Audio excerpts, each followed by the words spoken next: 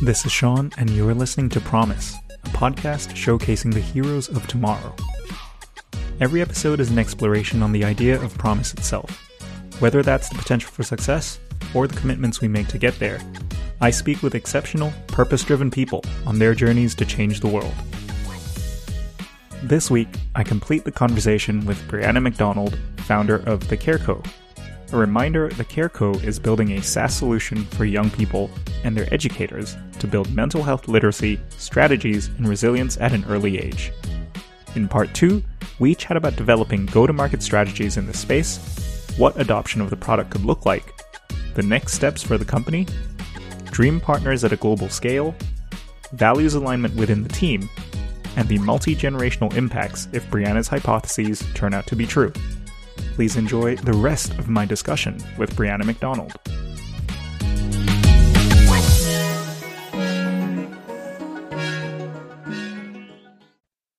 Brianna McDonald, welcome back to the Promise podcast. How are you today? I am so great. Thank you so much for having me. Just want to give the listeners a quick recap of where we left off previously.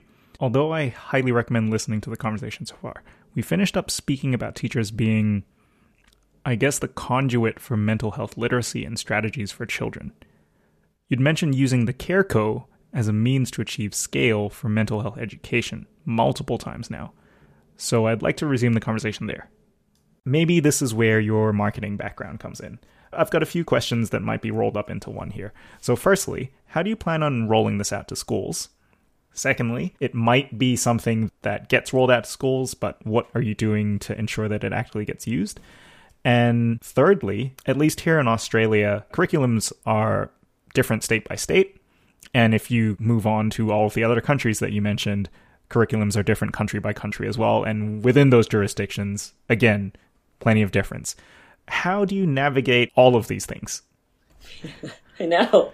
It's a big ask, isn't it? So first and foremost, in terms of entering the market, let's look at that first. It is good to point out, and great that you just said that, is sometimes that go-to-market strategy and uptake and adoption will differ first and foremost by country, absolutely, but also based off the education system or the end customer market we're looking at. In the Care Co specifically, our customers allude to school decision makers, right? Or the school itself. The end users are the young people, considering the customers first and foremost. Sometimes that will differ based off of the school model or the education system they work in. If you're looking at a Catholic school system, for example, chances are that the decision-making process for them and what software is adopted, what resources are used or available to the school and used in the classroom, that decision-making process will not only include the school management team, but also possibly the local diocese, who has a lot of influence over the curriculum and the resources available to that school and so on and so forth.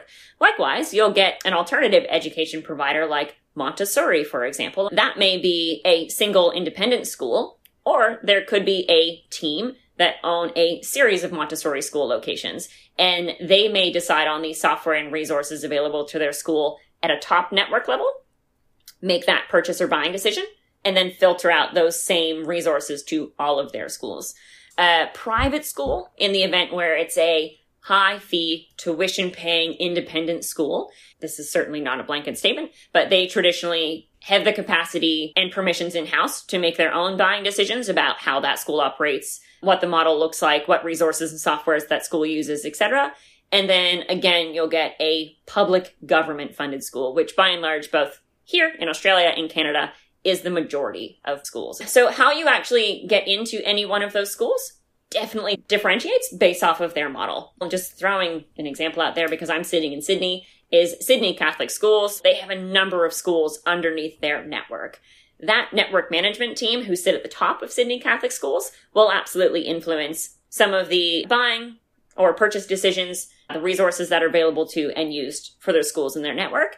And then likewise, at a smaller level, each school may have their own decision-making powers, and that will look very different. So that's a really important thing to know when you are designing a go-to-market strategy and how you approach each of these different schools or school networks. Just as a quick aside, similar in the United States, for example, but what's a really common thing to see in the States is school districts. The state of California, for example, doesn't look it on a map, but it's a huge state. There's a lot of young people. So to manage that population, California is subdivided into a number of different school districts. And any one school district will have influence and decision-making powers over all of the school staff and students in that district. And those tend to be localized geographically. Sometimes, if you can get into any one school district, and that district covers 15 individual schools, that's a really great way to get into 15 schools and let's just say 5,000 students, for example. But then there are schools that are entirely independent and operate completely alone. They individually will have their own decision-making process and buying powers. That's a far less scalable way to get into a number of schools and be used by a number of different young people. But those schools do exist. So it's looking at the schools that you're targeting. It's looking at the available school models in the space that you're in. We've designed go-to-market strategies here in Australia. We're certainly not moving over to the States anytime soon, but we've already started fleshing out what the go-to-market strategy will look like in America. And we've designed both a top-down and a bottom-up. Top-down being much more of working with school districts who represent a number of schools.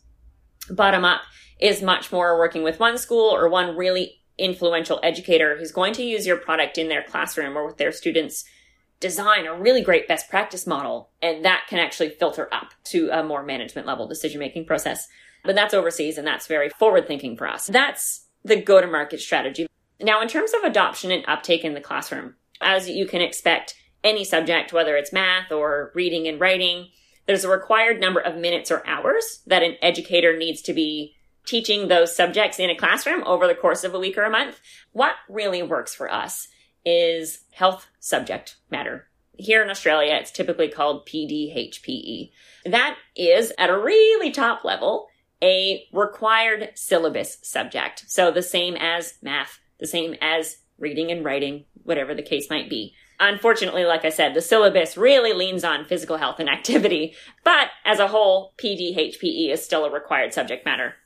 What we made sure is when we are designing the CareCo and the activities in the curriculum included in each one of our student user cards is that the curriculum on offer met curriculum requirements for the core syllabus. So every minute that a young person spends on the CareCo over the course of a day or a week contributes to the required amount of minutes a teacher needs to be engaging in health or PDHPE subject matter over the course of a week or a month.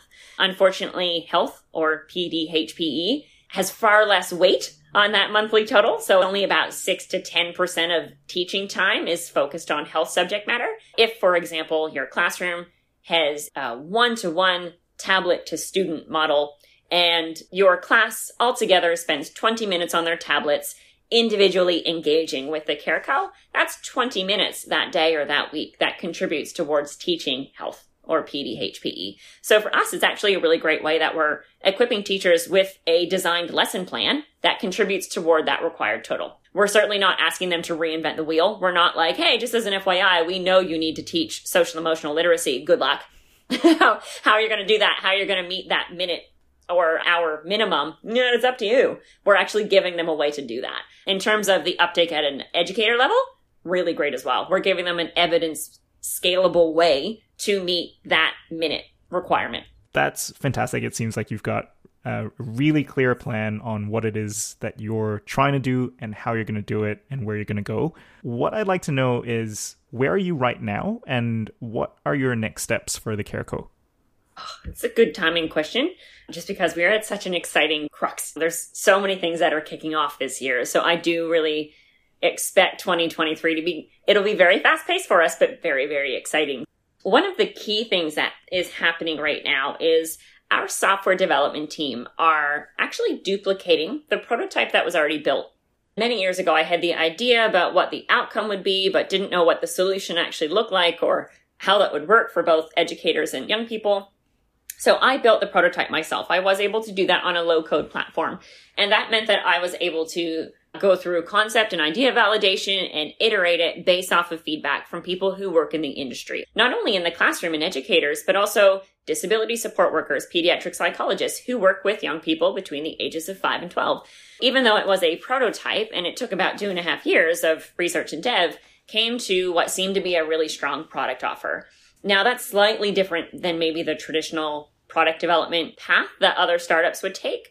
But in the classroom, the margin for error for new product development is zero. It's a very high stakes and very challenging job to begin with. So where in more of a B2C or business to consumer startup model, you can actually involve your older end customers in that development process, live in the environment where they're meant to be using the product. That's great, and I respect that. But in a classroom with people as young as 5, that is not necessarily a possibility. We did have to go through that process a little differently. So even though it feels like prototype version number 7,000, what we got at the end of that process was a really strong product offer. I'm still quite clear about that is still an MVP, but it does mean that when we started working with our software developers, they were able to take a really informed, evidence-based prototype and just duplicate it into a more robust model. Certainly was happy to build the prototype on a low-code platform, but in terms of the actual tech itself, I wanted to make sure that it was robust enough to scale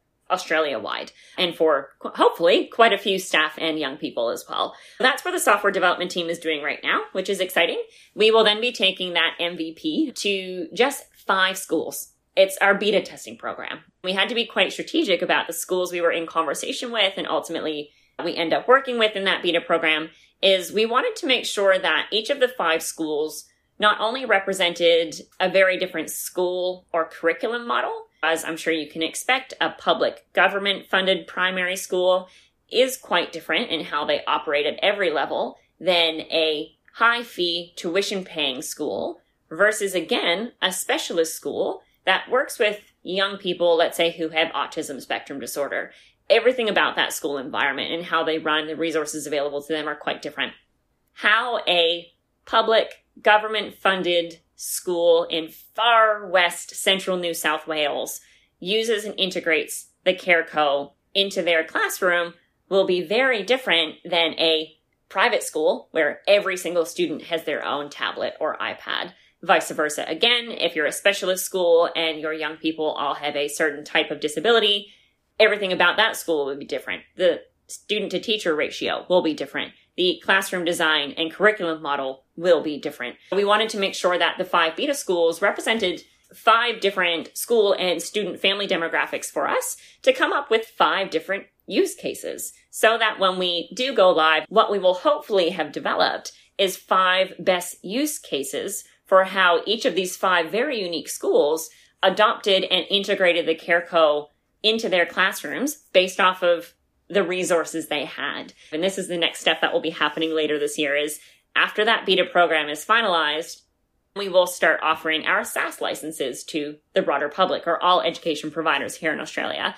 And so when we are publicly available and we've really launched, if a private tuition paying school comes down the road and they're like, oh yeah, we have a 1-to-1 tablet model, we're like, fantastic, your sister school XYZ did this. This is how they integrate it into their classroom. If a rural or remote-based public government-funded school is like, that's a great idea, we follow a small group learning model, we only have 2 to 3 tablets per classroom, etc., we're like, no problem. We have an example of a school who's exactly those or very similar types of resources. This is how they did it. So that's really, really important. So 2023, I'm really excited about it, but it is going to be a big year. Some of our full-time hires are coming on board. We are closing up our very first investment round. Only the first quarter of the year is done. It's nice that this is going to be a long holiday weekend because I can take a little time to not only rejuvenate, which is particularly important as the founder.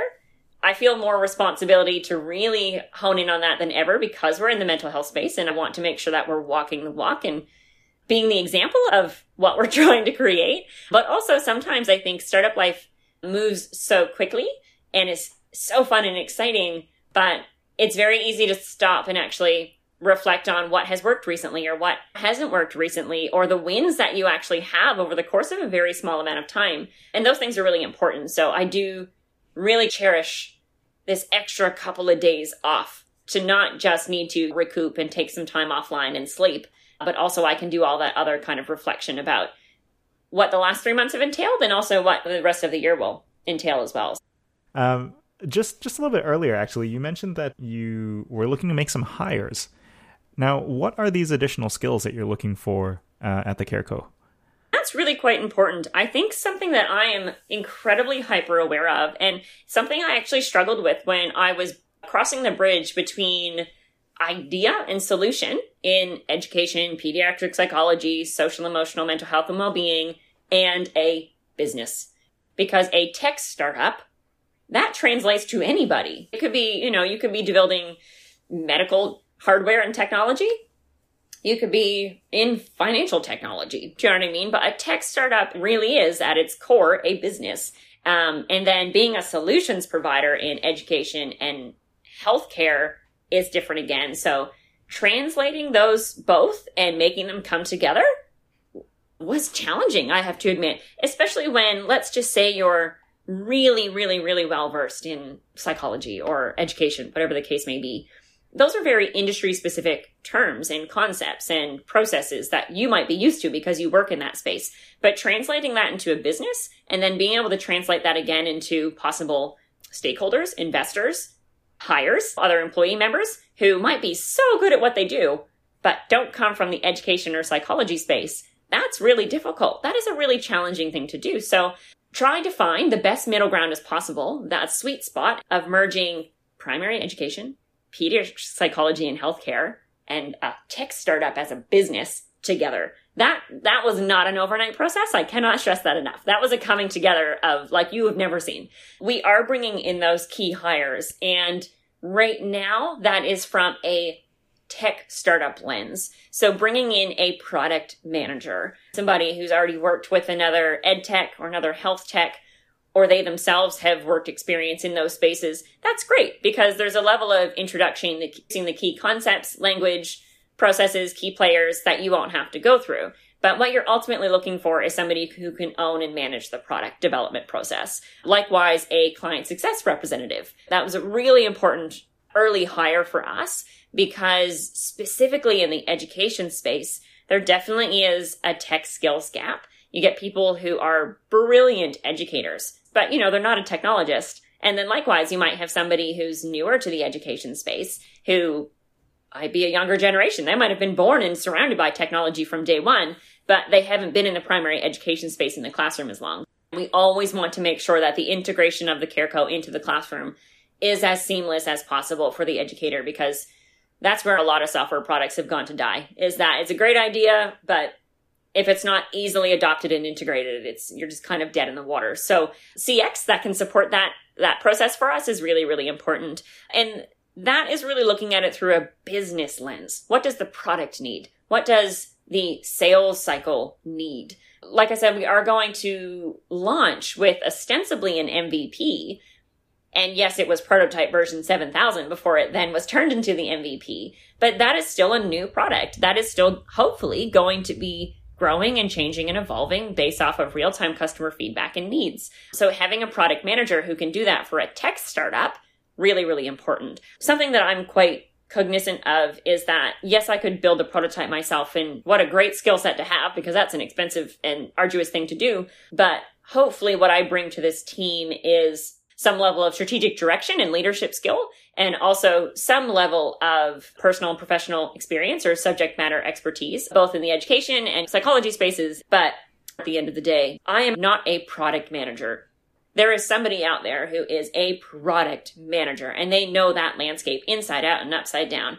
And even though the key terms and the players will be different in education than it is in the finance industry, being a product manager is what they are meant to do. I'm really aware of bringing in people who are so damn good at what they do, product management, CX, marketing, whatever the case might be. That skill could translate across a number of different startups, irrelevant of which industry they work in. So that's what the next couple of months for us looks like.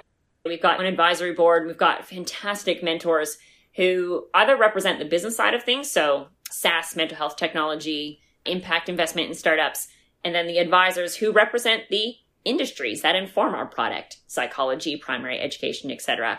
Those people are hugely important, actual subject matter experts, being able to run ideas and processes and have those really industry-specific conversations.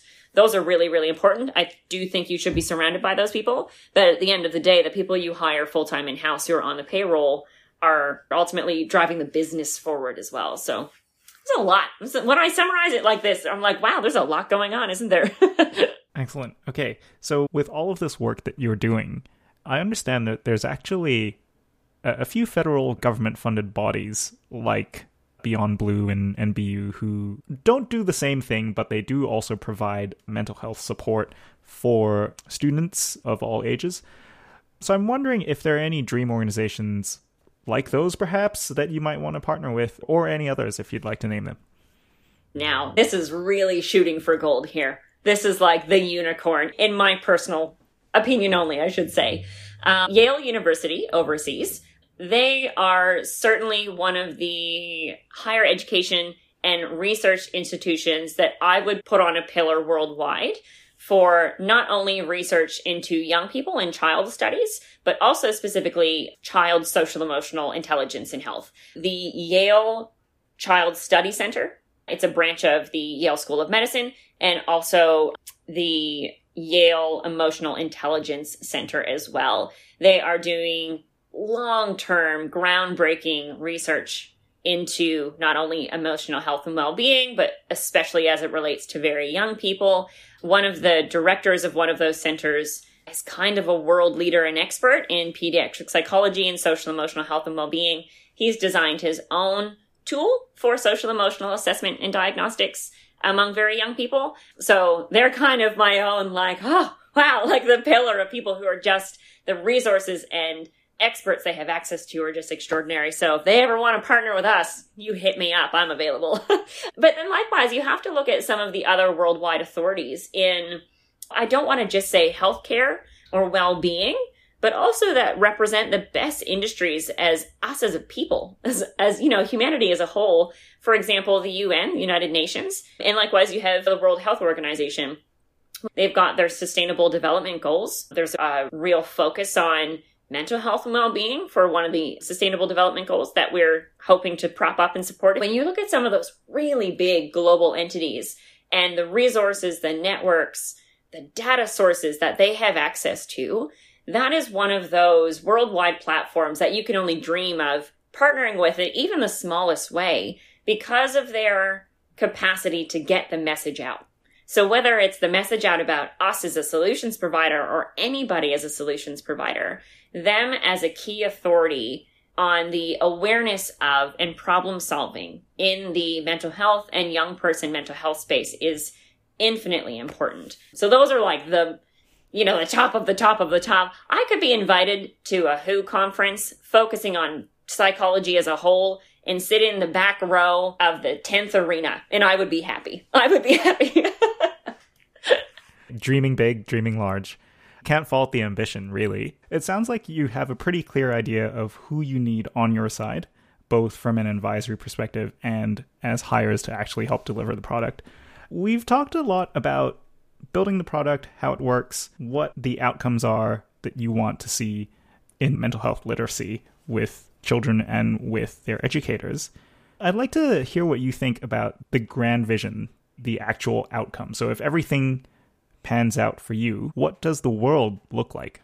100%. I can actually answer that quite succinctly because honestly, if every single thing turned out the way that I wanted it to, is genuinely, the CareCo feels like in many ways the means by which we can get social emotional learning as built in to every single fundamental core curriculum worldwide as we do reading, writing, and math. That is literally the outcome that I want. I want it to be as an accepted core subject matter in every single syllabus, regardless of your school type, regardless of your location or the students you work with or school model. We would never send any young person to any school type and expect there to be no discussion at any age level about reading, about math and numeracy. That is what I want. And if the CareCo is a way by which we can make that achievable for a lot of schools and educators, because it's one way that they can deliver this at an actionable level, 100% go for it. But, 30 years from now, I do not want to be having the conversation that you can't imagine a world by which we would be like, numeracy and is not on the curriculum. We just don't. We don't teach students how to count at this school. That would never happen. And that's what I want. Whether it's 2 years from now or 49 years from now, it is just as fundamental a core life skill as the physical health and hygiene practices we teach young people about washing their hands. That is not a controversial subject matter. That is never argued. No one's ever been like, why are we teaching them how to wash their hands? That is just not something we talk about. That is what I want. Fantastic. Let's say we fast forward to the 30-year, 49-year mark, and you've been successful in rolling this out to a whole number of schools worldwide, and you've had a generation or even multiple generations of kids go through this kind of learning. What do you think a mentally healthy world looks like? Oh my God. Can you imagine? Can you imagine? This dials back to the very beginning of this conversation. So these are just hypotheses. But dialing back to the beginning of this conversation, when we talked about adverse childhood experiences, even in a mentally healthy world, we are people. Even with all of the social supports in the world, the early intervention practices in the world, there are going to be families and young people who need a lot more support than a traditional school or whatever the case might be can give them. And they will still end up at an alternative school provider, and they may need the support from multiple support or service workers, and that's absolutely fine. We are people, even with all of the early intervention and prevention in the world, there are still going to be people for which that doesn't meet their needs, and that's absolutely fine. I think that's important to acknowledge, is it's never going to be perfect because humans aren't perfect. And even if we get in there at a young age, that's still not going to meet the needs of some people. But in the psychology space, all things considered equal, a young person who has two present healthy parents or guardians in the home, they know their basic fundamental needs at home are being met, like safety, security, food. They have peer relationships, they have friends and positive social relationships. Those are protective factors. If 30 to 49 years from now, it all goes well, every single school worldwide is teaching social emotional learning and habits as readily as they do reading and writing and math. It will be really interesting to see if that type of fundamental life skill learning at those key developmental ages can act as protective factors. So if we're teaching basic mental health hygiene and habits at a very young age, and a young person has fewer protective factors at home, they might only have one parent or guardian relationship. There could be one of those adverse childhood experiences in the home. There might be domestic violence. Someone in their immediate family might be in the justice system. There could be substance abuse or addiction in the home. We know that those young people are at increased risk for mental health challenges. We know there are direct links between those experiences early in life and increased risks for abusive relationships, homelessness, poverty, substance abuse, and so forth. If really early life, social emotional learning could act as a protective factor, will that affect those, what we assume are inevitable outcomes? That will be really quite interesting. Because of that same line of thinking, if people are better equipped to handle those challenges and traumatic lived experiences, what will that look like in terms of the next couple of generations in homelessness? What will that look like in the next couple of generations in substance abuse disorder? Again, there's always going to be people who are struggling with those experiences, but will there be fewer of them if every single person is taught potentially protective factors from an earlier age? Maybe. I would never say that, we're out there solving hunger, we're solving homelessness, we're, abolishing poverty. No. But it will be interesting to see. So in a sense, what you're trying to do is create a very large safety net, in a way. So keeping that analogy in mind, because you're trying to scale this globally, what do you think you personally need to do to help stitch together this enormous safety net? Looking at this as a two-sided answer. First and foremost, very self-focused. Me as a person, me as the leader of this team at this point, this village who's all working together to make this happen. Personally, I think it's really important. People don't talk about this, I think, nearly enough. But not only am I, as a person who's always prioritized my whole health and well-being, whether that's physical health, social emotional health, what have you, that has always been one of my first and foremost priorities throughout the breadth of my life. And the role of a founder is quite demanding. There's a lot. You're spread very thin. It's very exciting, and that's great, but it also is very challenging. So me as the founder, in terms of maintaining and prioritizing my health and well-being so that I can show up for others in hopefully the most effective and impactful sort of way over a long period of time that has to be sustainable. I think if you look at some of the big tech giants that have come about over the last, let's say, 10 to 15 years, and, I'm talking about the big tech providers, and I think early 2000s, especially the 2010s, we look at a tech bro in his early 20s who was sleeping under his desk because he couldn't afford rent and he hadn't slept in 6 days and he was up all night coding. And by and large, I think we've learned that over the long haul, that does not work. I'm not talking about the outcomes of their solutions or technology, but nobody can sustain that lifestyle for a long-term period without significant repercussions on their physical and mental health and well-being. I would say this of anybody who is in a job or any role in their life with a lot of responsibility and they want to show up as their best and most impactful self. To do that in a productive sort of way, you actually have to be coming from a really great place. The foundation under you individually has to be really solid. And by and large, that, for me, looks like taking care of my physical and mental health and well-being.